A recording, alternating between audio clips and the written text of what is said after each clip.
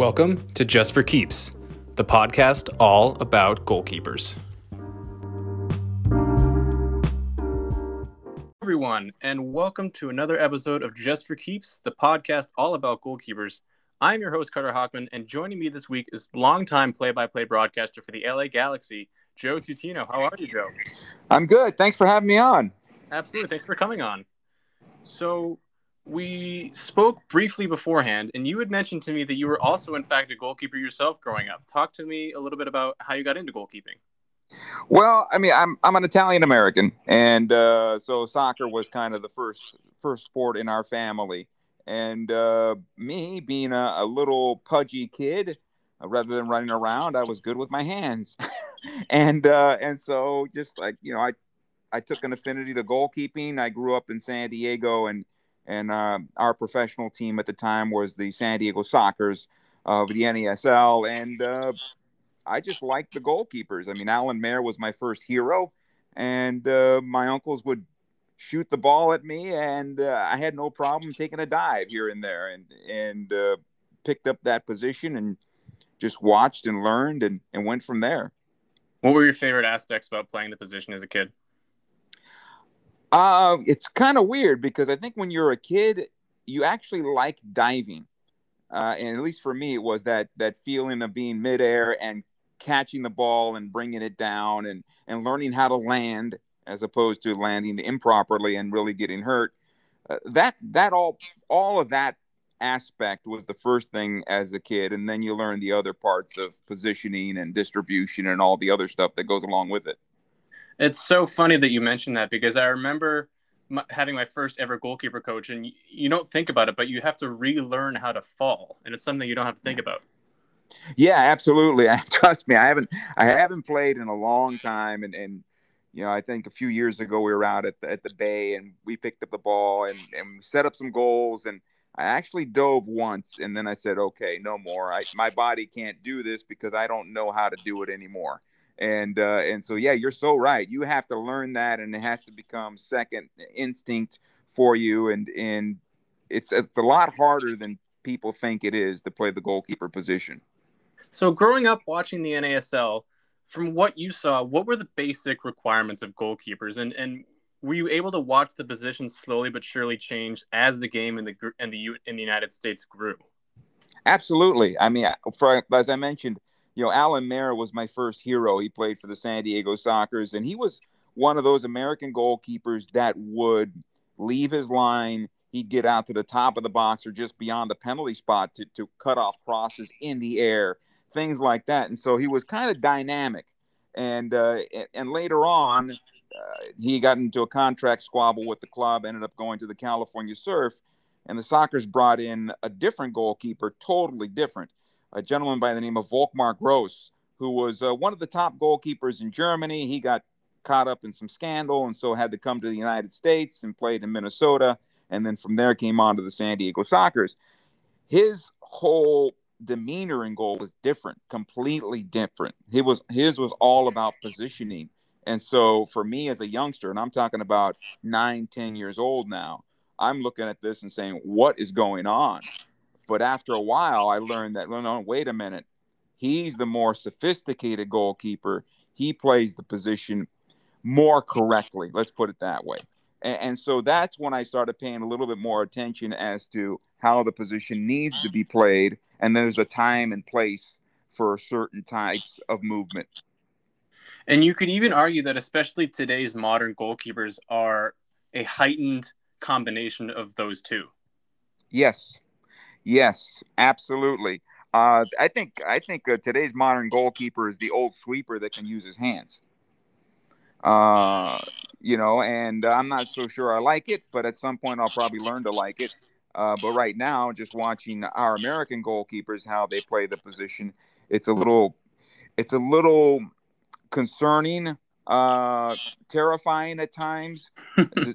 But then again, I also like the way Greg Berhalter is a very understanding that certain goalkeepers in his roster can play that way, and others like Matt Turner are more traditional, and you're not going to ask him to do too much in playing out of the back, which is fine with me. I think as long as we understand that, what the qualities of the keeper are and play to those qualities, then I think we're okay. Oh, absolutely. And that's a conversation for a whole other podcast. But moving back to the NASL, and aside from the two names that you mentioned, who were some of the biggest names in goalkeeping during the NASL's existence, and what made them stand out in your mind?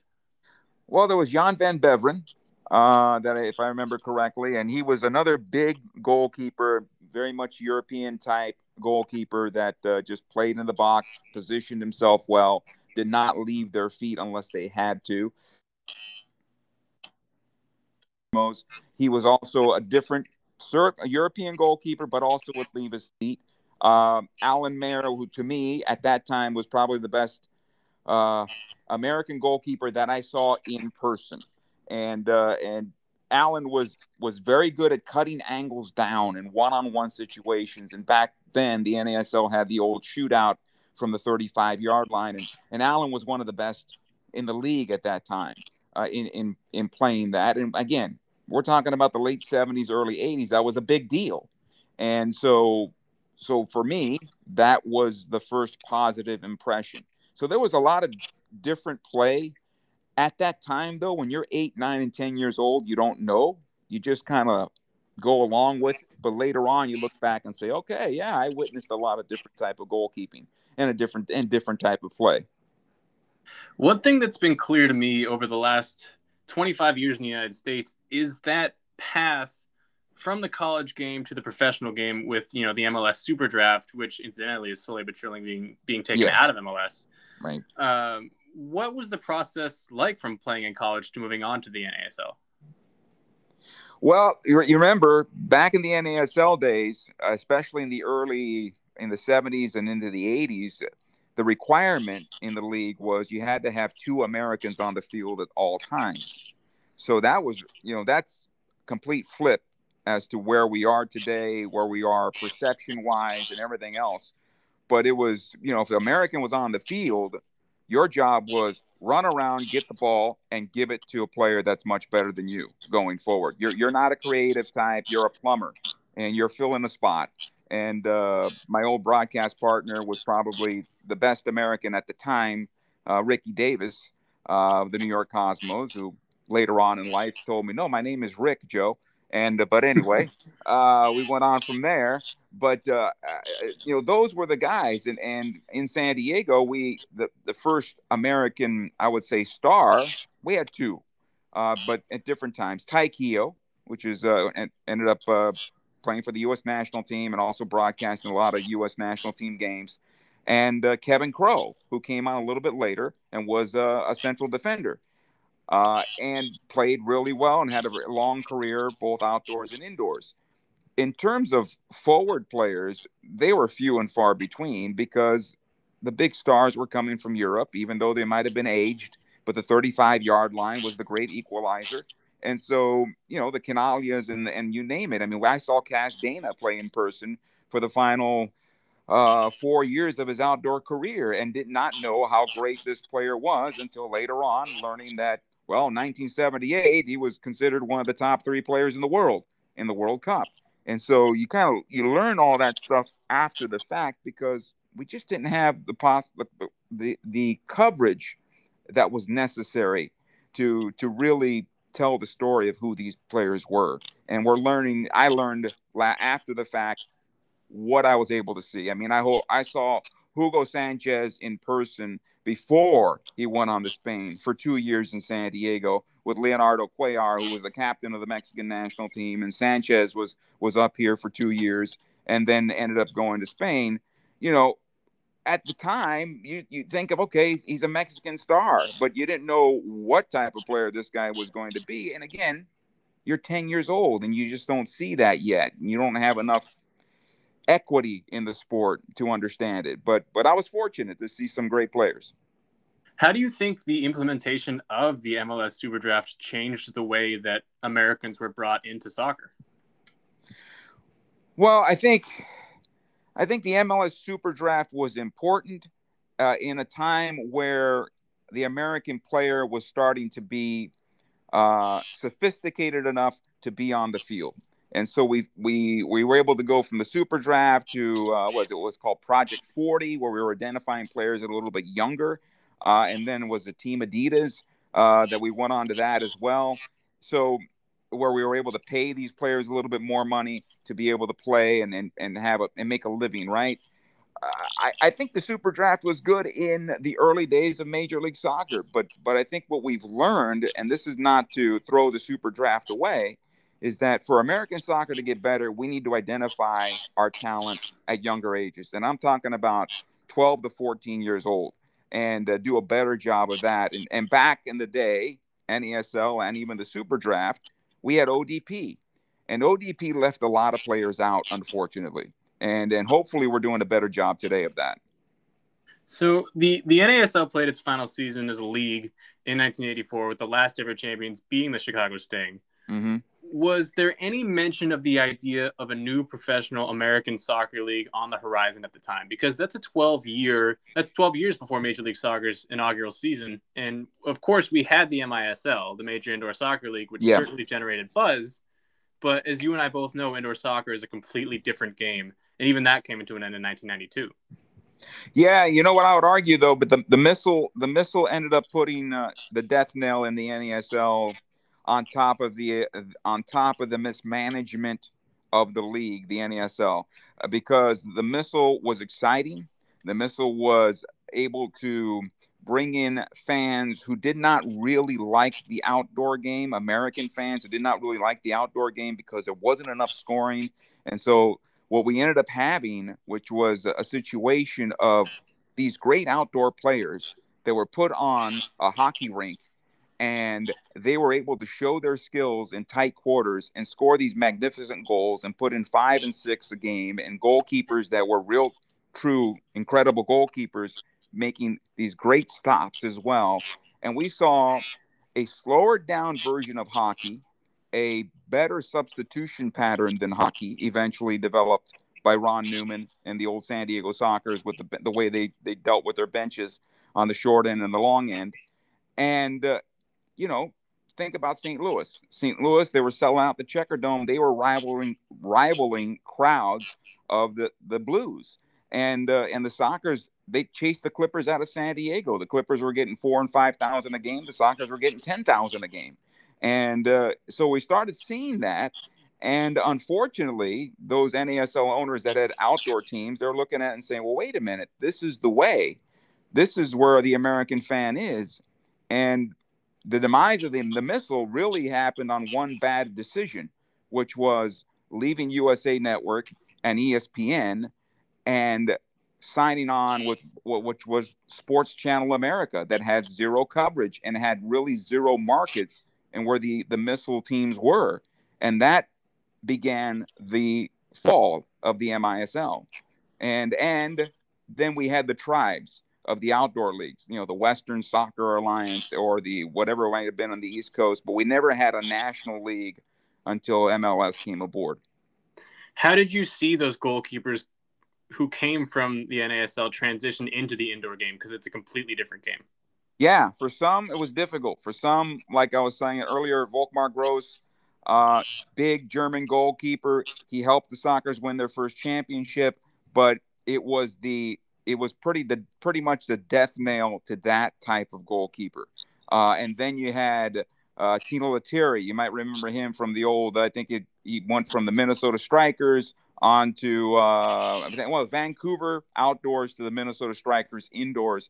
And he started to become like the prototype goalkeeper that could play with his feet, had good distribution with his feet, and was a great shot stopper. Alan Mayer's career took off indoors and was because his distribution was not necessarily with his feet. It was with his hands. And then I learned something maybe I would say less than 10 years ago. Another reason why the missile did so well was the fact that a lot of the Eastern European players that defected into the United States, well, when they defected out of the Soviet bloc nations, FIFA suspended them for 2 years and 4 years from playing outdoors because they defected their federations. So they couldn't go back to play for their federations because, of course, they'd be arrested. And so they couldn't play outdoors here in the United States either. So what they ended up doing is they basically gave talent to the indoor game. So the Steve Jungles of the world and the Zoltan Toths of the world, those guys had to go play indoors. And of course, they were incredible players. And they helped create, which was an exciting league in the 70s and into the middle 80s. So bringing us back to 1996, and MLS is now officially the US's top flight outdoor American soccer league. Right. This is a 3-part question, but what got people excited about this new league? What was going to make it different from the NASL? And what were the big concerns surrounding the league? Because I remember you saying in an interview that people described it as 10 teams named by interns at Nike and Adidas. Right. And it was, unfortunately for us. But and it wasn't taken seriously enough outside of our game. I think when Major League Soccer started, my colleagues in sports radio just kind of scoffed at it. Soccer, great. The World Cup was here, was a success, but you know what? That buzz is over. We'll see you in 4 years. And our American national team isn't that good, really. You have a lot of naysayers, a lot of the curmudgeons that were the newspaper writers, and even in the early days of sports radio, they despise soccer. It was a pain in the rear. It's like, why are we doing this? I mean, nobody cares about it. It's baseball, football, basketball, and even hockey. They just kind of put up with hockey. And unless you're in, the East Coast states or the original 6 and so forth, or the one time the Kings made the run in the early 90s to the Stanley Cup when we first had them on my station, that's when you paid attention. And so that's what I was dealing with, being one of the guys, championing soccer and pigeonholing myself at the same time. But hey, this is why I got into the business. But that's what was happening. And unfortunately, when the league expanded and then had to contract, that was evidence on their part, those people, of saying, okay, you see, there's the experiment. It's going to fail. These guys are going to close up shop. It's done. And we were very lucky. We were very lucky that for Lamar Hunt, Mr. Anschutz, the Galaxy's owner, and Robert Kraft, that decided, you know what? No, we're going to keep this league going. And they took it on their shoulders, and they shouldered it. And they put a lot of money into the league, and suddenly we started to see the traction we needed to see, and we're very fortunate, very lucky to be where we are today. What was the big signal for you that made you say, okay, MLS is here to stay? When the Galaxy opened up their stadium in 2003, and up until that point, even when Tim Leiweke came into our broadcast booth at the Rose Bowl, and Rick Davis and I were doing a game, and he came on at halftime and said, oh, no, you guys think the Columbus Stadium is nice. Just wait to what we're going to build. And we looked at each other because we're wondering, how long is this going to survive? And we wanted it to survive, but you just didn't know because all you hear is the league is losing money hand over fist at that point. And sure enough, Leiweke and Mr. Anschutz, they were good to their word and created what was an incredible stadium for Major League Soccer in 2003. And when that opened up and the team played, the first 8 games away and opened up in June, and it was a cloudy day. It was an overcast day, which we call June gloom down here in Southern California. And then you see Pelé come onto the field right before kickoff, and everybody's in awe of that situation. And you just looked at the stadium and you said, this is a state-of-the-art stadium for the time. And they spent $250 million in the complex. And I'm talking about 2003 now. And you look at it and you say, yeah, this is not going anywhere. We're not closing up shop next week. That's not going to happen. Before we get back into goalkeeping, I know this is something that I've been curious about, and you kind of mentioned it before. But what's your take on the old one-on-one penalty shootouts? And just for those listening who might not know what we're talking about, would you be able to explain what it is or what it was? Yeah, well, the old one-on-one shootout in the NASL, it was easy because they had the old 35-yard line as the offside line where it began. So that's where they would put the ball. So 35 yards away from goal, they'd actually bring these massive clocks onto the field that would put 5 seconds on the clock. And basically the goalkeeper had to start from his goal line, the player from the ball, and he would have 5 seconds to either round the goalkeeper, whatever it might be, to get the shot on goal. If the goalkeeper made the save, then you didn't have a second shot at it. That's how it was. And so, the keeper could come off his line, cut the angle down and so forth, or the player could round the keeper or take the early shot, depending on how good they were. I look at it this way. It required a bunch of different skills used in 5 seconds. Dribbling, setting, shooting, goalkeeping to come off their line, cutting down the angle, making the dive to the save, or smothering the ball at the player's feet. So in that regard, it was more of a skilled penalty shot than our spot kicks today. And we can argue that, but that's my view on it. Oh, I'm not going to argue that. I'm going to let you. No, talk your about listeners it. might. So yeah, I mean, do you have some favorite stories or memories from the old PK shootouts? Just they were all bad news for my Sockers. I mean, because they would get to the final of whatever it might be, the conference final, and there was one in Tampa Bay where they would have had a chance, I believe, to go on the Soccer Bowl, and they lost. There was one in Chicago against the old Chicago Sting, and that, I think, was the 79 season when Alan Mayer was in his contract squabble with the Sockers. And at that point, Ron Newman was the head coach in San Diego, and Volkmar Gross played the entire game, and Ron Newman knew how good Alan Mayer was in the shootout and decided to make the change in overtime to bring in Alan Mayer. And unfortunately, Alan did not do well. And the Sockers were eliminated. So those are the ones I do remember that were in important matches in terms of playoffs and so forth. And those are the ones that come to mind for me. But I mean, they were always exciting. Nobody ever roots for that. Maybe as a kid I might have, and again, not really understanding where we needed to be at the sport. But I had no problem with the Missile or MLS having that shootout. I think it really falls on the soccer snobs and the traditionalists saying, well, no, we're not the European game if we do this. And the ties are important to the game. And I'm fine with that too. I just really wasn't in a position to saying, oh my God, I can't watch this because it has a shootout. I just wasn't that type of fan. I was good with either one. And if we stay with this style of play, I'm good with that also. That's completely fair. Yeah. And so moving back to goalkeeping, a lot of fans of Major League Soccer can point to goalkeepers like Tony Meola, Tim Howard, and Nick Rimando for being key pieces of making MLS what it is today, along with shaping how the goalkeeping position is even played. From your time calling the game, what was so amazing about being able to watch them play and develop? I'll start with Tony. I think Tony Meola made himself into one of the great American soccer goalkeepers at the end of his career. I mean, really having all the tools, distribution, command of his penalty area, command of his 6-yard box.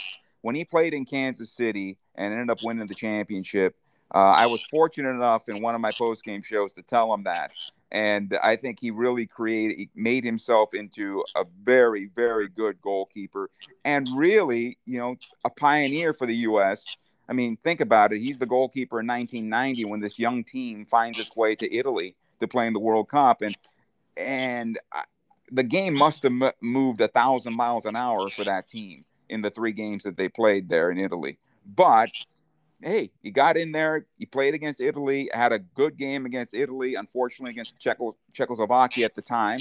That was a tough one and led to, that pretty much sealed the deal for the USA. But, after that, I think you look at Nick Rimando, and Nick's an interesting story too, because Nick started out in D.C. and was okay as a keeper. I mean, the story early on for Nick was crosses into the area, corner kicks into the area, not good for Nick Rimando. And that was because he was vertically challenged. He was a short keeper. And so you looked at that and said, this is a problem for Nick Rimando. And you wondered if he was just going to be a guy. And then Nick just got it. All of a sudden, he got the knack of being able to be the best penalty kick stopper that the league has ever seen. He became the best player on the field and goal in terms of playing the ball with his feet and distribution, from punts to throwing to playing the ball with his feet on the ground. Uh, you know, I take my hat off to Nick Rimando in terms of the type of goalkeeper he became from there. And you threw another one at me. Who was the other one? It's Tim Howard.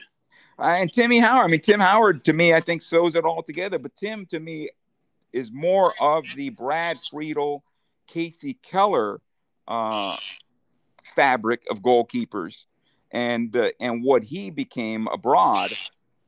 But I think ultimately, when I look at Tim Howard, the greatest thing about him was his shot stopping ability. That's where I see him as, I just did an interview yesterday regarding Landon Donovan's career, and the distribution on the goal that Landon scored versus Algeria was somebody, everybody needs to look at that, because he understood the moment. He understood the player breaking out of the right side. He understood how to get that ball onto his foot. It wasn't a punt. It was a throw, and all the credit to him for starting that play and being able to play him in stride, because playing him in stride was the key to launching Landon up that right side. If he has to wait on that ball, if he has to cut back, if he has to chase it down to the touch line, we might have a whole different ending to that particular play right there. So I look at Tim in that way, because I think he had a great start in New York, and then when he went abroad, he really cut his teeth there. I want to come back to Nick Rimando for a second, because, and you mentioned it, what he was doing, especially with his feet, was wildly ahead of his time in terms of his distribution abilities and being able to pick players out with his side volleys. Yes. How much of an influence from him specifically do you think he had on the game and the position? I think for American soccer, I think he was a trailblazer in that regard. We had that with punting. I was always one of a fan of goalkeepers who could do the drop kick, because I always felt that you'd have better control with that. I liked it personally. I felt I had better control with the drop kick, to where I can spray the field better and know I can send it into a certain area, even pick out a player from time to time. Nick took it another step further with the side volley, to be able to really get that ball and have it skid out in front of the player so they can run onto it and not allow for the defender to play center field, right? So that big booming ball, and it's easier for the defender to have the first crack at it. In this particular case, the player let's say it's on the wing that's getting this ball, he's getting it in stride. The defender has to turn and run to their own goal. And that changes everything. That's breaking a line. Who are some goalkeepers through MLS's history, in your opinion, have flown under the radar and maybe deserve some more recognition for their impact on the game? Well, I think goalkeepers that we've missed, I had a chance to see both of them in person. Kevin Hartman, during his time when the Galaxy won the 2002 title, their first title, Kevin Hartman was the best shot stopper in the league, in my opinion.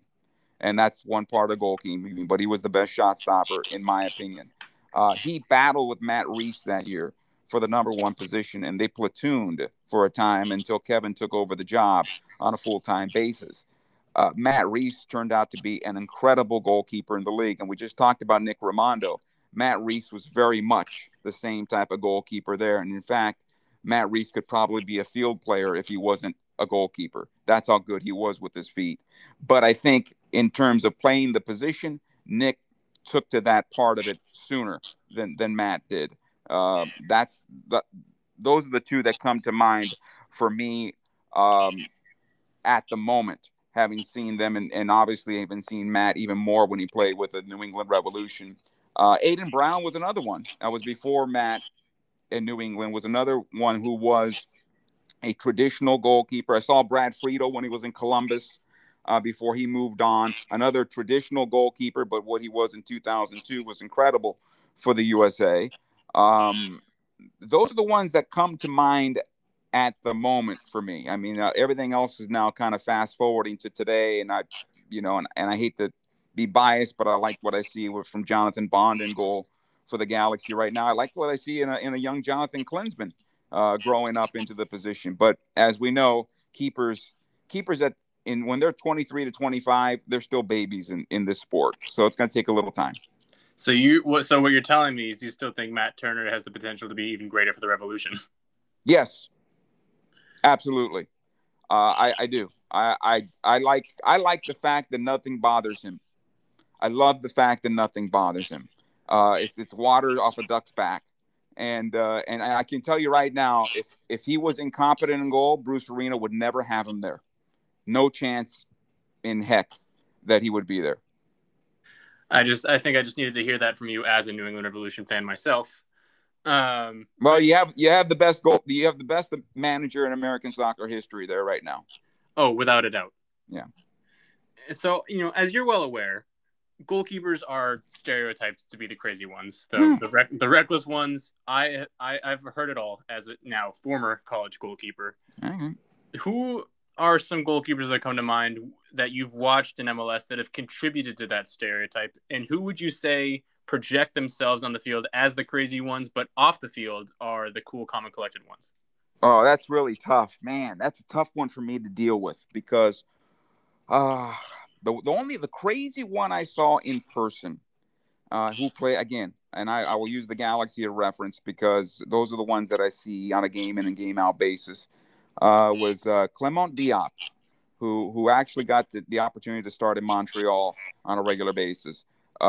He was kind of crazy in terms of how he played the game, and you kind of look and you say, well, why are you doing that?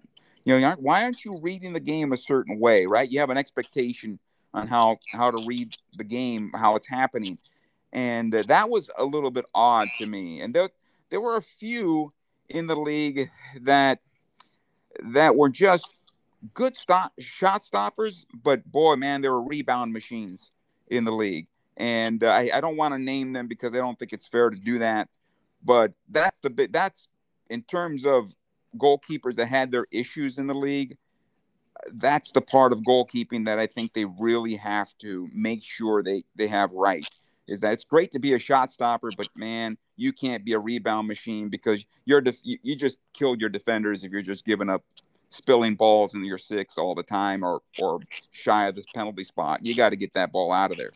Oh, I completely agree. And it's one of the biggest things that I think has changed about the position over the years is, back in the day, you could make a great save and just you didn't need to hold on to it. You could just try and parry it as far away from the goal as possible and make it look acrobatic and make it look athletic. And now it's all about everything is about control. Yeah, and I'm okay with that. I really am. I'm okay with a goalkeeper holding on to the ball. In fact, sometimes I'd like to see that a little bit more as opposed to giving up corner kicks, because now you're giving a set play opportunity away. And in this day and age of zonal marking on corner kicks, that's just we're still not good enough there in that regard league wide to do that. And I'm still not sure that I think that's the right thing to do because if as a former goalkeeper, I like everybody to mark up and know they're all marked up. And if a ball comes into the area that I can get to, then I need to go get it. I have the gloves on. I can jump and I can also extend with my arms. So I should be able to get any ball in the air. And if my players are marked up against somebody, then I'm comfortable in that way. And I'm not having to dodge anybody going to the ball the way I look at it. But that's a whole different story. But I'm still of the ilk that if you can hold on to the ball, you should hold on to the ball. To bat a ball away and send everybody into a tizzy trying to find this from a defensive standpoint, you're likely sending it into the stride of the player that's crashing in on goal, and you're at a disadvantage. So hold on to the ball if you can. I was the exact same way when it came to marking on corner kicks and set pieces. I was way more comfortable just knowing that that there was a man, responsible for somebody who was trying to get it, responsible for marking somebody who was trying to get it past me. And, in college, from what I remember is what we did or what our head coach had us do was sort of like a hybrid. He would have their more dangerous players that we knew in the air. We would have them marked or double marked, and then the rest Right. were there to roam free. Which, it worked for the most part, but it was definitely a comfort thing for me as a goalkeeper. But After calling the game in Major League Soccer for the last 25 and a half years, what would you say is something that fans still misunderstand about what goes into the position? Because there's so many things that are said about goalkeepers, like how they're supposed to handle the pressure that they're put under, handling mistakes, drowning out the noise, things like that. Well, I think what is missed upon this, and some goalkeepers do it, but not as much as they used to, having the command and the organization of their defense. And it's for whatever reason, somewhere along the way, that's been put on somebody else's shoulders. And for me, the goalkeeper has the best view of the game. The best view of the game is coming from the keeper. He knows where they're going to overload. He sees the overload coming before anybody else does, especially if you're marking your man, and if you're a center back and you're paying attention to where the strikers are or whoever's making that run. The goalkeeper sees that beforehand, or he should.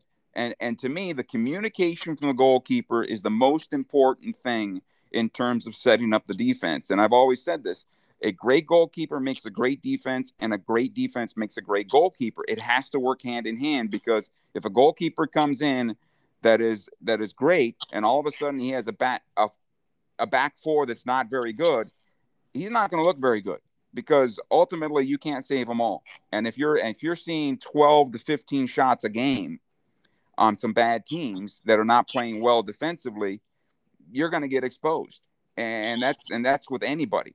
And so, in my opinion, I think I like to look at positioning. I like to look at if they're vocal, and keeping their center backs in the right positions, and making sure that when somebody is breaking, that goalkeeper's looking over that back shoulder and having an understanding who's going to run to their back post. And the other part of it is that I never like to see a goalkeeper dive backwards. And that's another part of goalkeeping that you have to look at, because a lot of these goalkeepers will flop onto their butt or dive sideways, and they make everything look spectacular. And to me, when you make the proper save, is you're getting off that push foot and you're diving somewhat forward to get that ball at its highest point, or at its closest point to you, as opposed to flopping on the ground and all of a sudden they scored, and well, that goalkeeper had no chance. Well, no, that goalkeeper had a lot of chances if they played the position properly. Now, finally, as the commentator for the Galaxy in its entirety, you've been able to call some of the best names in the game. When I'm thinking of guys like Zlatan Ibrahimovic, Yeah, Steven Gerrard, David Beckham, Robbie Keane. I mean, just for you, what's that been like to just be able to call their names in the booth and watch them? I've been the luckiest broadcaster in the league, honestly, just to see that. And because everywhere you go, it's a sellout, right? Everywhere you go is a big deal. And it's not just the stadium itself.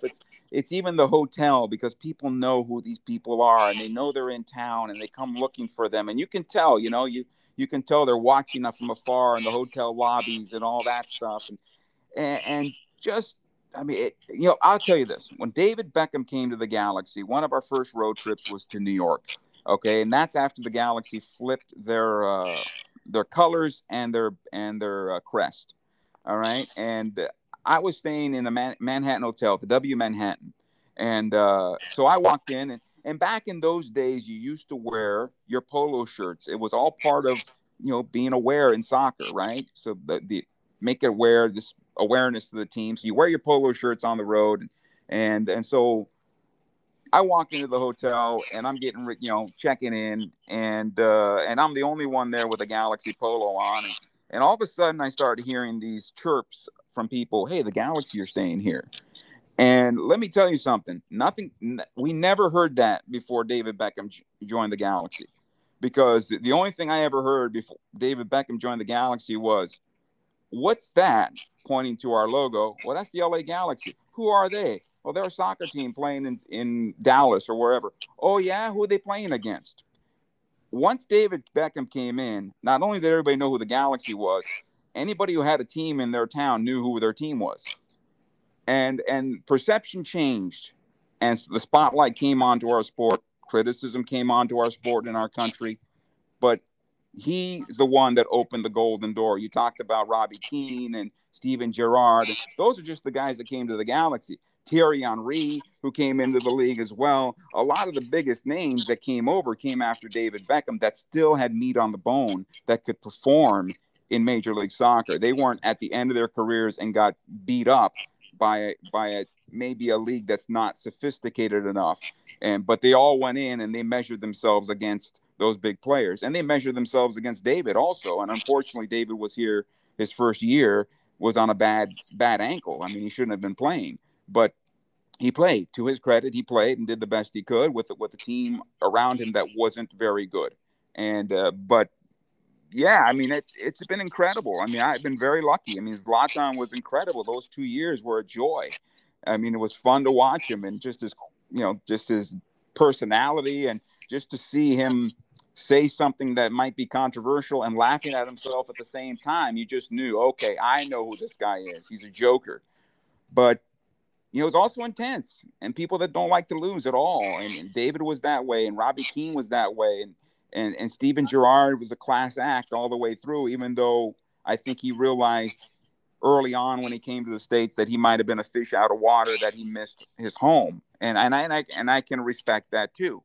But during his time here, he was a class act. And Landon Donovan was a class act, and Kobe Jones, and seeing what Kobe was. And Kobe was our first MLS player that did transcend our sport, during the MTV era and all that stuff. So I just been very lucky. And the Galaxy have been, that team that's been willing to bring those players in on the Mexican side. Luis Hernandez, and when he came over, that was the first time that we kind of shook the trees, so to speak. And then we took another step, and hopefully we're getting better players at younger ages now, and we at some point can compete in the market of the Cadillacs of the world, as opposed to the high-end Toyotas, for the sake of argument. Yeah, that's absolutely incredible, and it's been, especially just this season alone for me, being able to watch, my team, like the New England Revolution, grow and start to bring in those guys has been fantastic. So, yeah, I mean, look at the players that Bruce has brought into New England. I mean, you guys, I don't think you have had more than one at a time there, but now you're looking at 4 and 5 of your starters that have elevated this team. I mean, even during the time of Taylor Twellman and Deuce, those guys became great. These guys that are coming onto the team, they're already expected to play. Those guys were pleasant surprises that turned into great players, and that's fine. But that's a different thing. Expectations compared to pleasant surprises are not the same thing. Very, very different things, and that is where we will end it today. Joe, thank you very, very much for coming on today and taking the time. I really appreciate it. Oh, it's my pleasure. Thank you for having me. Guys, this has been yet another episode of Just for Keeps, the podcast all about goalkeepers. Thank you very much again for Joe Tutino for coming on. I have been your host, Carter Hogman. We will see you next time.